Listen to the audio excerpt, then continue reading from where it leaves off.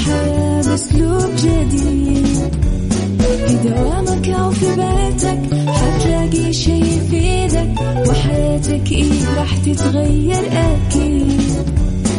رشاق ويتوكيت أنا قف كل بيت، ما عيشها صح أكيد حتعيشها صح، في السيارة أو في البيت اسمعنا والتوفيق، تبغى الشيء المفيد ما عيشها صح.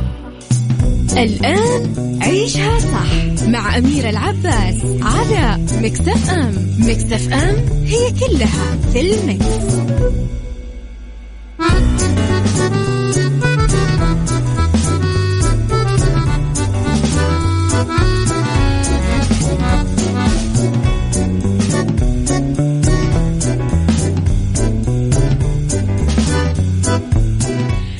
يا صباح الورد والهنا والخير والرضا والنور والتوفيق والفلاح وكل شيء حلو يشبعكم. تحياتي لكم وين ما كنتم، صباحكم خير من وين ما كنتم تسمعوني. أرحب فيكم من وراء المايك والكنترول، أنا أميرة العباس.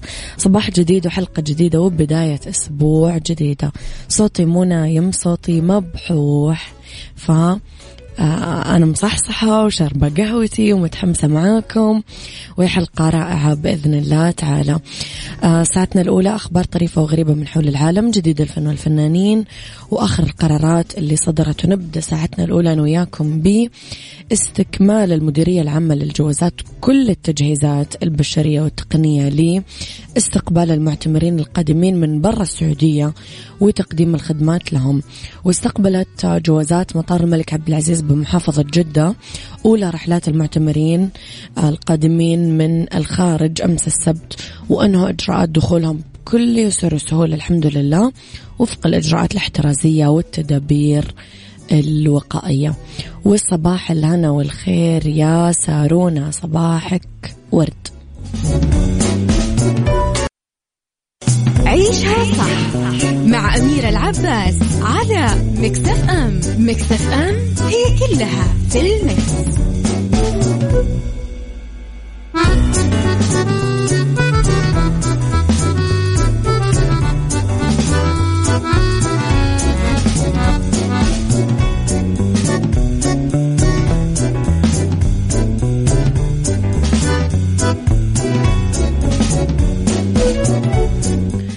تحياتي لكم مرة جديدة. صباح الخير يا أبو عبد الملك. أبو عبد الملك يقول لي سكر نبات وموية دافية وعسل يرجع صوتي. مع تحيات مريم نور.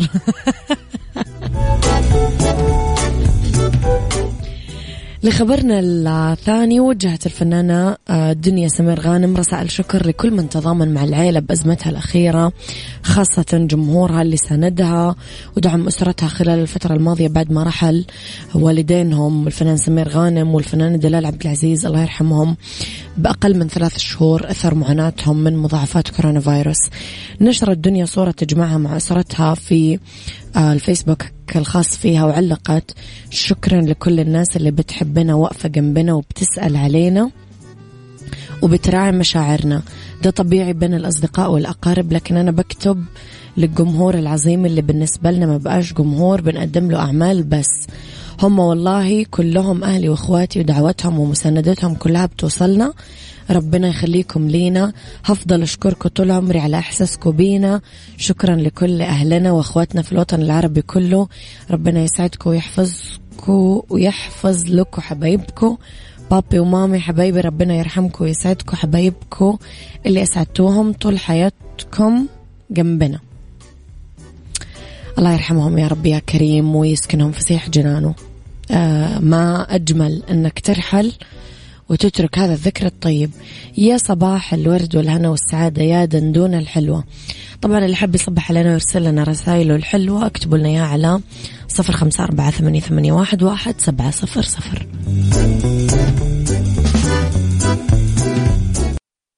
عيشها صح مع أميرة العباس على ميكس اف ام. ميكس اف ام هي كلها في الميكس.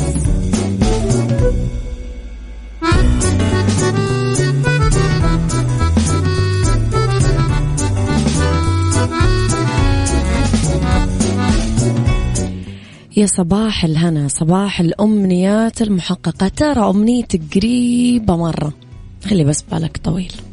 قول أميرة قالت. صباح الخير يا عمسة من الباحة، يسعد صباحك. صباح الورد يا لطيفة الحلوة، يسعد قلبك. تقول سلامة صوتك المبحوح جميل بكل أحواله. يا رب يسعدك لطيفة، فعلا لطيفة. أنا انحذف من عندي اليوتيوب كذا، صار سويت تحديث وخرب علي. يعني أنا مثلا من موقعي هذا كيف أقدر أخدمك يا صديقي العزيز؟ يعني أنا إيش ممكن أسوي؟ مين قال لك إنه أنا أصلا أعرف أحل مشكلة واحدة في جوالي؟ أنا دائما عندنا الناس تحل لي مشاكلي التقنية. يعني أنت سألت الشخص الغلط. طيب، أنقذ فريق الدفاع المدني بولاية ألاباما الأمريكية مرأة من موت محقق. أختنا فلات سلقت سلم خزان محطة توزيع مياه في مدينة أثينا وقفزت لتسبح بداخله، على أساس مين فهمها أنه الموضوع سويمنج بول، يعني ترى خزان. وبمنشور في صفحته الرسمية على فيسبوك ذكر مجلس مدينة أثينا أنه فتحة الخزان أغلقت خلف السيدة المجهولة وحاصرتها بالداخل. ولحسن حظها كان في واحد من رجال الشرطة المتقاعدين شافها وهي تطلع لقمة الخزان واتصل بالشرطة. تخيلوا الخزان ارتفاعه 21 متر، تقريبا جواته 350 ألف جالون من الموية.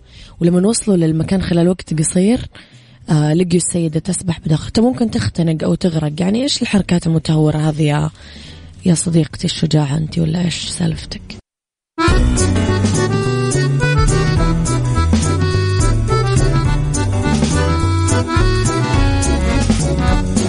تعال وعيش حياتك، عوض كل شي فاتك، عيش أجمل حياة بأسلوب جديد. في دوامك أو في بيتك حتلاقي شي يفيدك، وحياتك راح تتغير أكيد.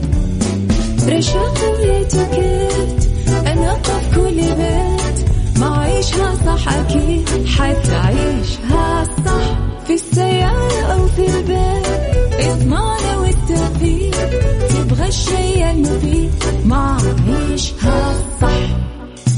الآن عيشها صح مع أميرة العباس على ميكس اف ام. ميكس اف ام هي كلها في الميكس.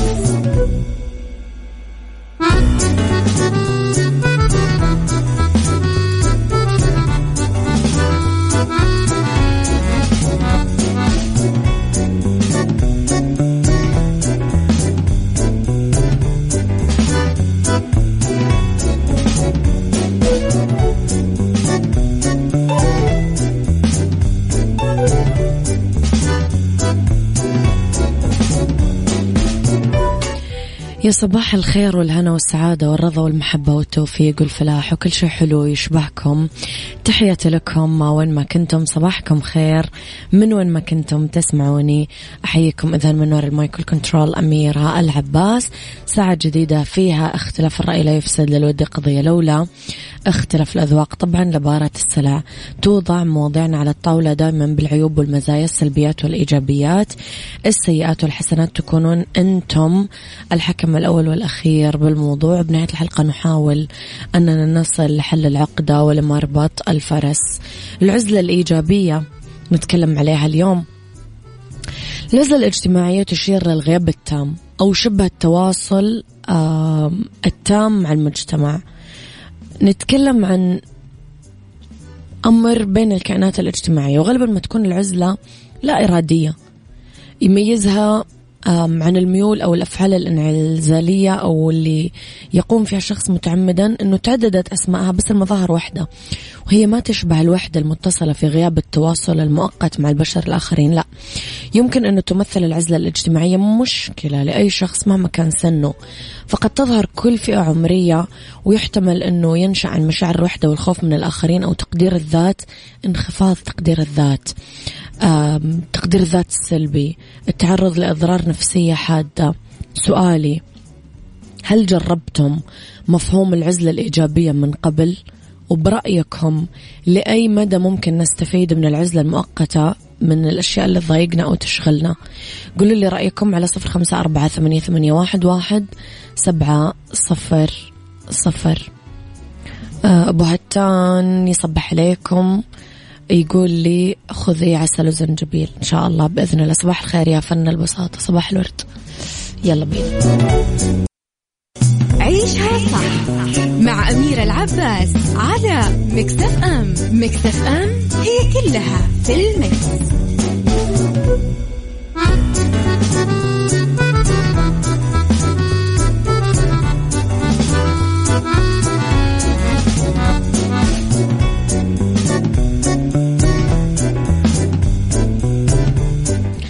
صباح الهنا والرضا والتوفيق. أبو عبد الملك يقول عن موضوع حلقتنا اللي هي العزلة الإيجابية كما أسميناها اليوم، يمكن يقول نعم عايش عليها.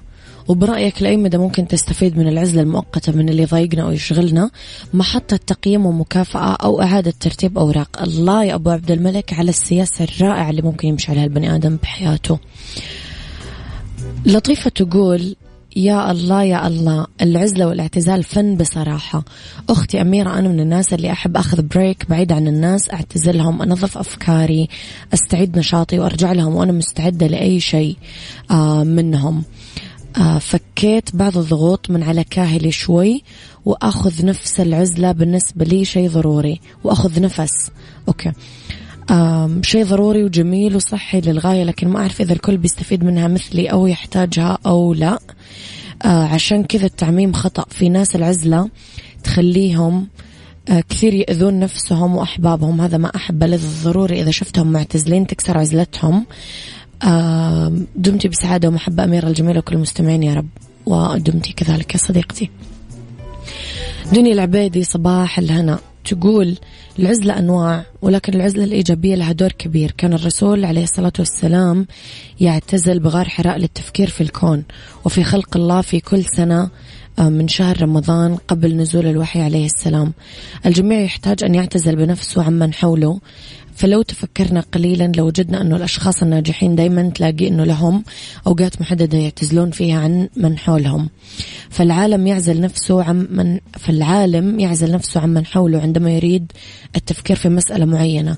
والكاتب الجيد لا يستطيع أن يكتب في أجواء مزعجة، والقائد لا يستطيع أن يخطط إلا في عزلة. لذلك لابد من العزلة في من وقت لآخر، لأن الإنسان يحتاج للهدوء والسكينة وإعادة ترتيب أفكاره وحياته. النظرة العامة للعزلة والانعزال وعدم التفاعل من الناس تنم عن حالة نفسية، لأنه الأصل بالإنسان الاندماج والميل نحو الحياة الاجتماعية، لأنه الإنسان بني آدم اجتماعي وهذه غريزة عندنا كلنا، دايما يميل للقاء بالآخرين. نشأتنا تمت بأجواء أسرية، حياتنا الاجتماعية جزء من النمو السليم، لأنه مفاصل الحياة اللي نعيشها تعتمد كليا على مثل هذه الاجتماعات واللقاءات.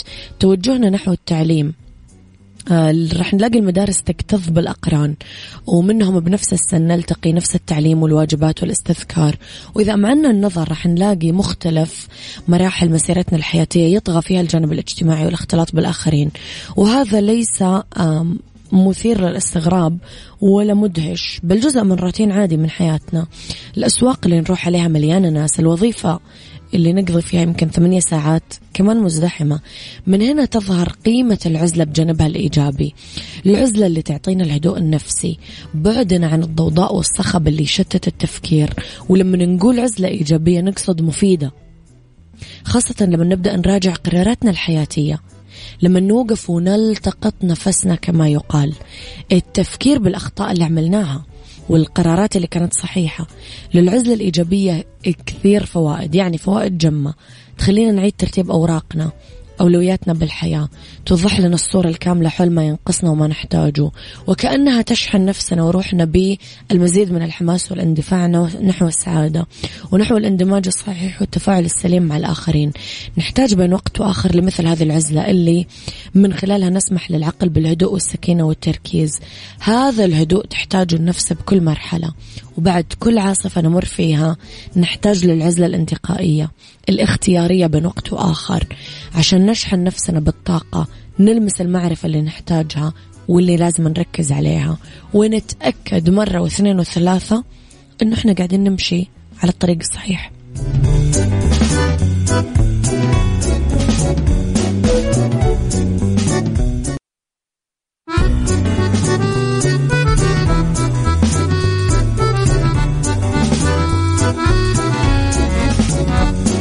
تعال وعيش حياتك، عوض كل شي فاتك، عيش أجمل حياة بأسلوب جديد. في دوامك أو في بيتك حتلاقي شي يفيدك، وحياتك إيه راح تتغير أكيد. رشاق ويتوكيت أنا قف كل بيت، ما عيشها صح أكيد حتعيشها صح. في السيارة أو في البيت اسمعنا والتوفيق، تبغى الشي المفيد ما عيشها صح. الآن عيشها صح مع أميرة العباس على ميكس اف ام. ميكس اف ام هي كلها في الميكس. هذه الساعة برعاية مختبرات تبيان الطبية، تبين تطمن.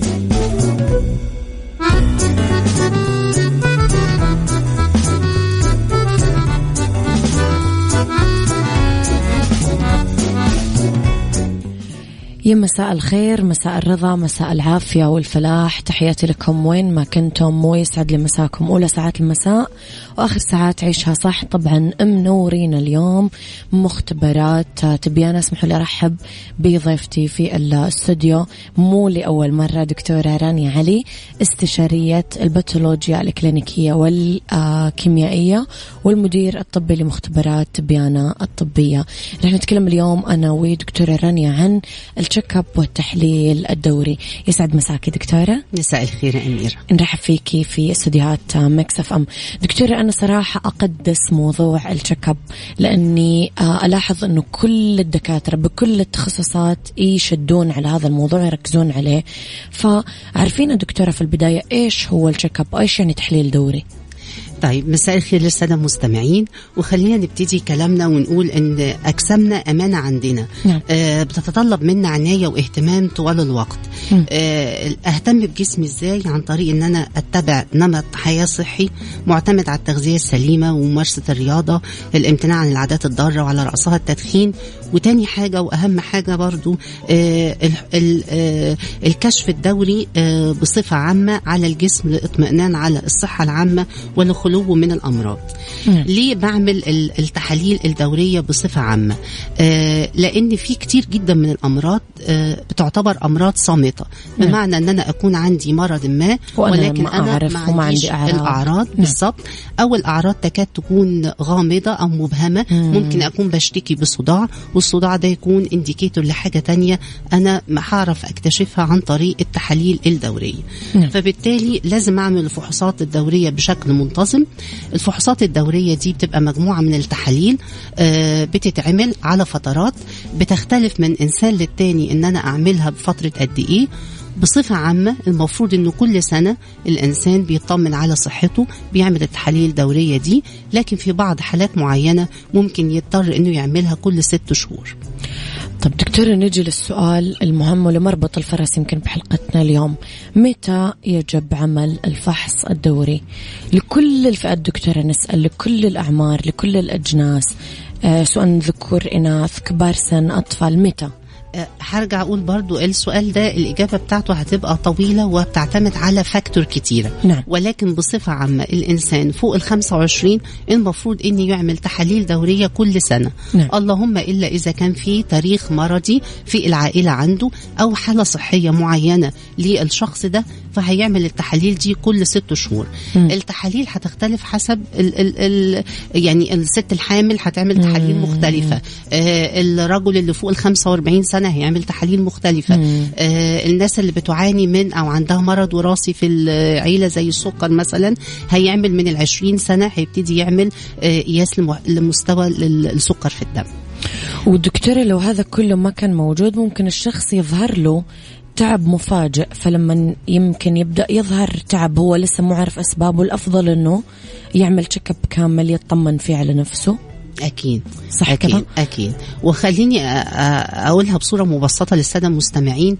أنا لو أنا يعني عندي مرض ما وما عنديش العرض، وأنا كنت منتظم بمتعود أن أنا أعمل التحاليل الدورية بصورة منتظمة، اكتشفت المرض ده، وبالتالي سرعة الشفاء واحتمالية الشفاء وتجنب حدوث المضاعفات للمرض ده هتقل بكتير. هينعكس عليا على، خلينا نقول كده، التكلفة المادية ليا أنا في علاج المرض ده هينعكس على تكلفتي على علاج المرض للمجتمع وللدولة.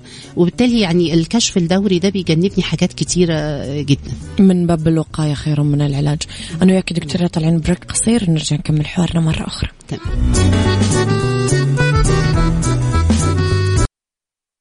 هذه الساعة برعاية مختبرات تبيان الطبية. تبين تطمن.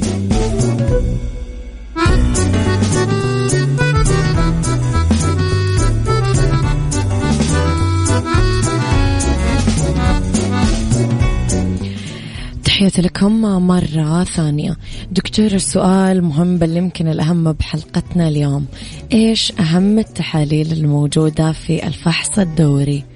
يعني إحنا لما نقول تشيك اب يمكن هي كلمة كبيرة جدا، فإيش أهم التحاليل اللي موجودة في الفحص الدوري؟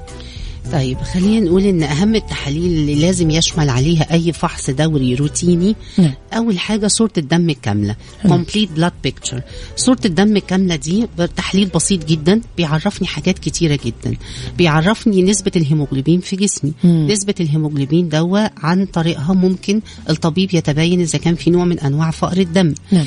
بيعرفني نسبه خلايا الدم البيضاء. خلايا الدم البيضاء وليها علاقه بمناعه جسم الانسان. بيعرفني إذا كان في التهاب بكتيري أو التهاب فيروسي وأنا مش ما عنديش الأعراض بتاعته، بتتبين عن طريق صورة الدم. بالنسبة للصفائح الدموية، الصفائح الدموية ودي بتلعب دور مهم جدا في وقف النسف عند حدوث أي جرح. لخبطة الصفائح الدموية سواء لخبطة أو في العدد أو في الوظيفة هيأثر لي على التئام الجروح بعد كده هو على النسف ساعة الجروح. نسبة الهيماتوكريت، ودي نسبة ما بين خلايا الدم الحمراء والبلازما. الهيماتوكريت اختلاف النسبة الطبيعية بتاعتها ممكن يكون انديكيتور لأمراض كتيرة ملهاش أعراض تبقى عندي لا قدر الله وأنا مش حاسة بيها. تاني حاجة في الفحص الدوري التحليل البول، الكومبليت يورين اناليسيس، برضو ده تحليل بسيط جدا، عينة بول عادية بتكشف عن حاجات كتيرة جدا. على سبيل المثال يعني من غير التفاصيل، الأملاح. أنا ممكن يكون عندي أملاح في البول، دي ما عنديهاش أعراض لجسم الإنسان، ما بشتكيش من حاجة. نسبة زيادة الأملاح في البول ممكن ترسب في الكلى وأعمل حصاوي في الكلى، مع التبعات بتاعت حصاوي الكلى وأعراضها والمغص الكلوي، وكل ده بيتجنب من معرفة تحليل البول.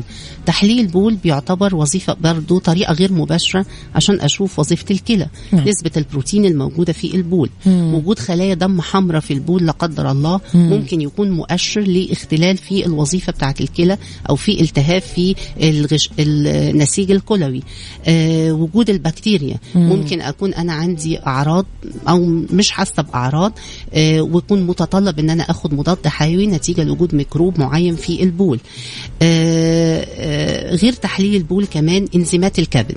انزيمات الكبد ده بصورة مبسطة ده بيدل على وظيفة الكبد وقدرته على استخلاص السموم من الجسم. الالتهاب الكبدي الوبائي ممكن يكون انا حملة عندي وما عنديش الأعراض، عن طريق ان انا بعمل تحليل مبسط وظائف الكبد هيبان اذا كان في التهاب في الكبد ولا لا. وظائف الكلى وقدرتها على استخلاص السموم من الجسم. السكر طبعا السكر ده مهم جدا، وخلينا ننوه هنا هو ان السكر لو عندي تاريخ مرضي في العيلة لمرض السكر هيستلزم ان انا اعمل التحليل واتابع عن طريق السكر العشوائي، عن طريق السكر التراكمي، وعلى فترات متقاربة. من ضمن برضو الفحوصات بتاعة التحاليل الدورية الشاملة وظائف الغدة الدرقية. وظائف الغدة الدرقية مهمة جدا، لأن الأعراض بتاعتها ممكن يكون أنا عندي نشاط زائد أو كسل في الغدة الدرقية، والأعراض بتبقى مبهمة زي إن أنا بتوتر، بعرق، أنا عندي تعب مستمر، كلها أعراض مبهمة وممكن تكون بتدل على حاجات ثانية غير الغدة، اعتلال في وظيفة الغدة الدرقية. مستويات الدهون، ودي أخطر حاجة وأهم حاجة، وخاصة دلوقتي مع انتشار الفاست فود طبعا. فمستويات الدهون وخاصة الدهون المنخفضة الكثافة علوها عن المعدلات الطبيعية هتترسب في الشرايين، هتعمل أمراض قلب وحاجات خطيرة ممكن أنا أتابعها وأتجنب حدوثها بسهولة عن طريق الفحص الدوري الشامل. قياس المعادن في جسمي، الكالسيوم، الفوسفورس، المغنيسيوم، نسبة الأملاح برضو دي مهمة جدا ان انا اعرفها في الجسم، وخاصة لو البني ادم ده بياخد ادوية مضرة للبول، فلازم بيتابع عن طريق نسبة الأملاح. معدل الفيتامينات برضو مهم ان انا اعرفها من الوقت للتاني في جسمي، معدل الفيتامينات قد ايه، لان نقص الفيتامينات بيعمل اضرار على الجسم، والعلاج بتاعها بسيط، ان انا هاخد المكمل الغذائي او هاخد السبلمنت اللي عندي نقص فيه. يعني دي تقريبا اهم الفحوصات الروتينية اللي بتتعمل. وفي بقى فحوصات روتينية بتزيد على كده، بتبقى على حسب حالة المريض نفسه، يعني بناء على الأعراض اللي موجودة عنده، عمره، على حسب الحالة الصحية، على حسب العمر، وعلى حسب زي ما قلنا التاريخ في المرضي في العيلة، وعلى حسب الحالة حالته نفسها. يعني الست الحامل بتعمل تحاليل مختلفة تماما عن الشخص العادي، مثلا فوق 45 سنة، فوق 20 سنة، كل واحد تحليله بتبقى مختلفة. أنا وياك دكتور رح نطلع بريك كمان ونرجع نكمل حوارنا مرة أخرى.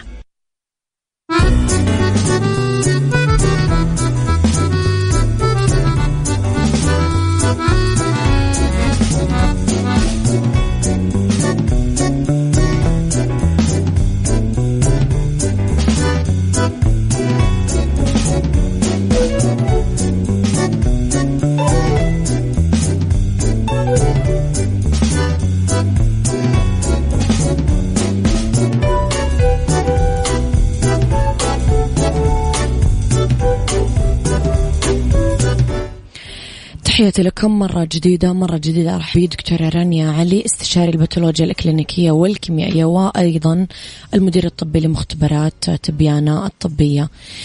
طيب دكتور، أنا هو بتكلم عن تجربة شخصية. أنا من الناس اللي بعمل تشيك اب سنوي، وأمانة يعني سواء على الناس اللي بعمري، أكبر مني، أصغر مني، أنا دايما في مرحلة متقدمة ومتطورة عن غيري. يعني أنا دايما في المرحلة الأولى من العلاج، اللي هو تكفيني مثلا حبة دواء ولا إبرة ولا مثلا زيارة واحدة لطبيب. الناس اللي غيري مثلا ممكن ياخذوا سنة علاج كاملة بسبب أنهم دايما ما يعرفوا ماذا يدور في أجسادهم. الأضرار الناتجة عن إهمال الفحص الدوري إيش هي دكتور؟ أكيد بتقابلي كيسز مرة متأخرين في المراحل العلاجية. ولا ربنا يمتعك بالصحة والعافية أميرة، ويا ريت كل الناس كده اهو تبقى زيك، إن من غير ما يكون عندي عرض، من غير ما اشتكي من أي مرض، من غير ما أكون تعبانة، أتعود إن أنا أروح المختبر أعمل فحص روتيني شامل. الفحوصات المخبرية الشاملة والتحاليل دي هي جزء من الفحص الدوري السنوي اللي بيتم في المستشفى. يعني المفروض إن يكون عندنا. إيش الفرق بين الاثنين دكتورة؟ في فرق؟ في فرق إن أنا أروح للمستشفى إن أنا أعمل فحص دوري سنوي أطمن على نفسي. دي هتشمل حاجات زي قياس الضغط، فحص قاع العين، ببص على بعمل كشف النضارة، ببص على أسناني، بعمل سونار على البطن. من جزء منها الفحوصات الروتينية الشاملة هي جزء من الفحص الدوري السنوي اللي المفروض يتم في المستشفى. طيب دلوقتي زي ما انت تفضلتي وقلتي كده، هو أنا متقدمة مراحل كتير عن بقية الناس اللي حوالي أو الناس في عمري، في ان انا حاجه بسيطه بتكفيني كعلاج، ان يبقى في اكتشاف مبكر لاي حاجه. هو ده اللي احنا بنقوله، ان الفحوصات والتحاليل الدوريه الشامله اللي بتتم في المختبر بتجنبني الاعراض والمضاعفات بتاعه المرض، بتخليني اكتشف المرض لا قدر الله لو انا كنت مصابه بيه في مرحله متقدمه، وبالتالي العلاج بتاعه هيكون اسهل. البروجنوزس والمضاعفات والاثار الجانبيه للمرض ده الدواء هتكون أقل، مش هتكلف التكلفة الكبيرة، هحافظ على صحتي وهيبقى لي مردود عليا بصفة عامة. أكيد بتجيكم دكتورة كيسز مرة متأخرة في المراحل العلاجية بسبب إهمال هذا الموضوع؟ طبعا يعني أشهر حاجات أنا بشوفها مثلا موضوع الدهون، وخاصة برضو بحب أشدد أقولها تاني ليه، لأن موضوع الفاست فود عندنا بقى حاجة خلاص بقى حاجة من روتين الحياة للأسف، من العادات الضارة دلوقتي. الارتفاع في معدلات الدهون المنخفضة الكثافة كل ما كان عالي كل ما نسبة الإصابة بأمراض الشرايين هتكون عالية، كل ما الاستجابة للعلاج هتكون أصعب، هكون محتاجة ساعتها أن أنا أخد الدواء، هكمل عليه فترة طويلة، محتاجة أن أنا أغير النظام الصحي بتاعي كله، محتاج ممارسة رياضة، محتاجة أن أنا أقلب حياتي كلها. في حين أن أنا لو اكتشفت الارتفاعات البسيطة دي في الدهون من الأول ممكن يكون رد فعلي للعلاج هيكون أحسن، مش هكون بأبذل مجهود كتير، مش هصرف كتير على العلاج. وقيسي على كده كل الأمراض التانية أو كل حاجة أقدر أكتشفها زي ما قلت كده برضو مرحلة متقدمة بالضبط. كل ما اكتشفت المرض بدري كل ما يكون الريسبونس بتاعي للعلاج أحسن، كل ما يكون هتجنب حدوث المضاعفات. مرض السكر مثلا، مرض السكر اكتشافه في مرحلة مبكرة، واني اغير اللايف ستايل بتاعي وامشي على العلاج، وكتير جدا من الحالات بتاعت مرض السكر بيتم اكتشافها بدري، بيبقى العلاج بتاعها مش علاج طبي اكتر منه تغيير في اللايف ستايل والاكل وطبيعة الاكل والتغذية السليمة. لو انا اهملت دواء واكتشفت مرض السكر في مرحلة متأخرة لا قدر الله ممكن اكتشفه مع اعتلال في وظيفة الكلى، هبقى دخلت المرحلة هقول عليها irreversible، يعني ما فيهاش رجعة، مش هقدر ان انا ارجع اللي كان. ما صرت صاحب القرار والاختيار، خلاص انا ملزم بالضبط. في حاجات مش هقدر ارجعها، لو كنت اكتشفتها بدري بيبقى العلاج بتاعها بسيط، اقل، استجابته احسن، تكلفته اقل. نجي دكتور للسؤال المهم، كل ما سبق ينعمل فين يتم عمل الفحص الدوري؟ أنا أميرة هقول لك تبيانة على طول. أنا هقول لك تبيانة لا طبعا هو لازم، يعني أي حد مننا لازم يعني زي ما ينتقى ويختار بالضبط، زي ما بدور على الحاجة اللي أنا عايزة أشتريها ليا البسها كلها صح، بدور وبتأكد تبقى براند إيه ومكان إيه. برضه لما أدور وأفكر إن أنا أعمل الفحوصات الروتينية لازم إن أنا أبقى واثقة في المختبر وواثقة في المكان اللي أنا بعمله والناس فيه اللي تشتغل وفي فيه. الناس وخلينا نقول بقى شوية على مختبرات تبيانة حتة صغننة كده صح إن إحنا كمان نقول حتت كتيرة إن إحنا بنقدم خدمة استشارة طبية، مش هقول خدمة، نقول استشارة طبية، بحيث إن أنا طبعا مش كل الناس ليه علاقة بالمجال الطبي أو مجال التحاليل، فاللي بيعمل التحاليل هي بتبقى بالنسبة له أرقام مكتوبة وبرنتد على ورق. فطبعا احنا بنقدم استشارة طبية لأي عميل عندنا، مش عايزة اقول مريض، لأي انسان سليم جاي يعمل الروتين التشيك اب بتاعه، بنقدم له استشارة طبية عن معنى التحاليل دي ايه، الموضوع الحالة كويسة ولا لا، هل محتاج انه يعمل تحاليل تانية، مدة الزيارة التانية اللي يزورها للمختبر قد ايه، يتجنب ايه ما يتجنبش ايه. فدي حاجة خدمة كويسة بتقدمها يعني المختبرات. يعني بعد التحاليل دكتورة ممكن اعرضها على شخص مثلا بالزبط. ينصحني بالزبط. تحاليلي احتاج ايش اراجع فيها واتابع خلينا فيها. نقول ببساطه كده بيفهمها لي يا اميره، يعني بيقول لي انا وظائف الكلى عندي كويسه، نعم. وظائف الكبد كويسه، بس انت عندك ارتفاع بسيط في الجزئيه الفلانيه، خد الدواء الفلاني، راجع الدكتور الفلاني. لا يعني هو طبيب المختبر مش مصرح لي انه يوصف وصفه طبيه، بس على الاقل بيرشدوا لي الطبيب المختص يروح فين، يروح يدور على نعم. ايه حلو. او يعمل ايه. في حاجات ممكن طبيب المختبر بيشير عليها بتجنب حاجات معينه، بالالتزام بعادات معينه، او لو مثلا هيلاقي ان في ارتفاع في انزيمات معينه او ارتفاع في بعض البارامتر اللي اتعملت، بيرشدوا لي الاستشاري المختص عشان ايه يوجهوا للادويه الصحيحه. بالضبط كده. صحيح. دكتوره نورتي حلقتي اليوم، يعطيك الف عافيه، ولن لقاءات قادمه اكيد باذن الله تعالى. يعطيك الف عافيه دكتوره رانيا علي، اذا استشاري الباثولوجيا الكلينيكيه والكيميائيه والمدير الطبي لمختبرات تبيانة الطبية. موضوعنا كان اليوم عن التشيك اب والتحليل الدوري. اللي فاتوا الحلقة تقدرون تسمعونها على ابليكيشن مكس اف ام اندرويد واي او اس، ورابط البث المباشر.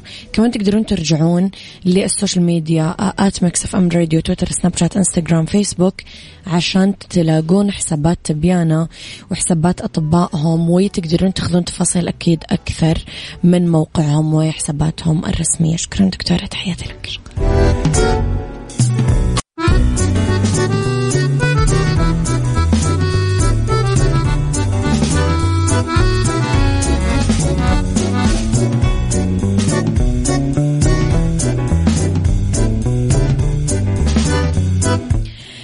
إذا تدورون على تمويل شخصي ما لكم إلا شركة النايفات للتمويل، واللي تقدرون من خلالهم تأخذون تمويل نقدي فوري بدون تحويل راتب وبدون كفيل.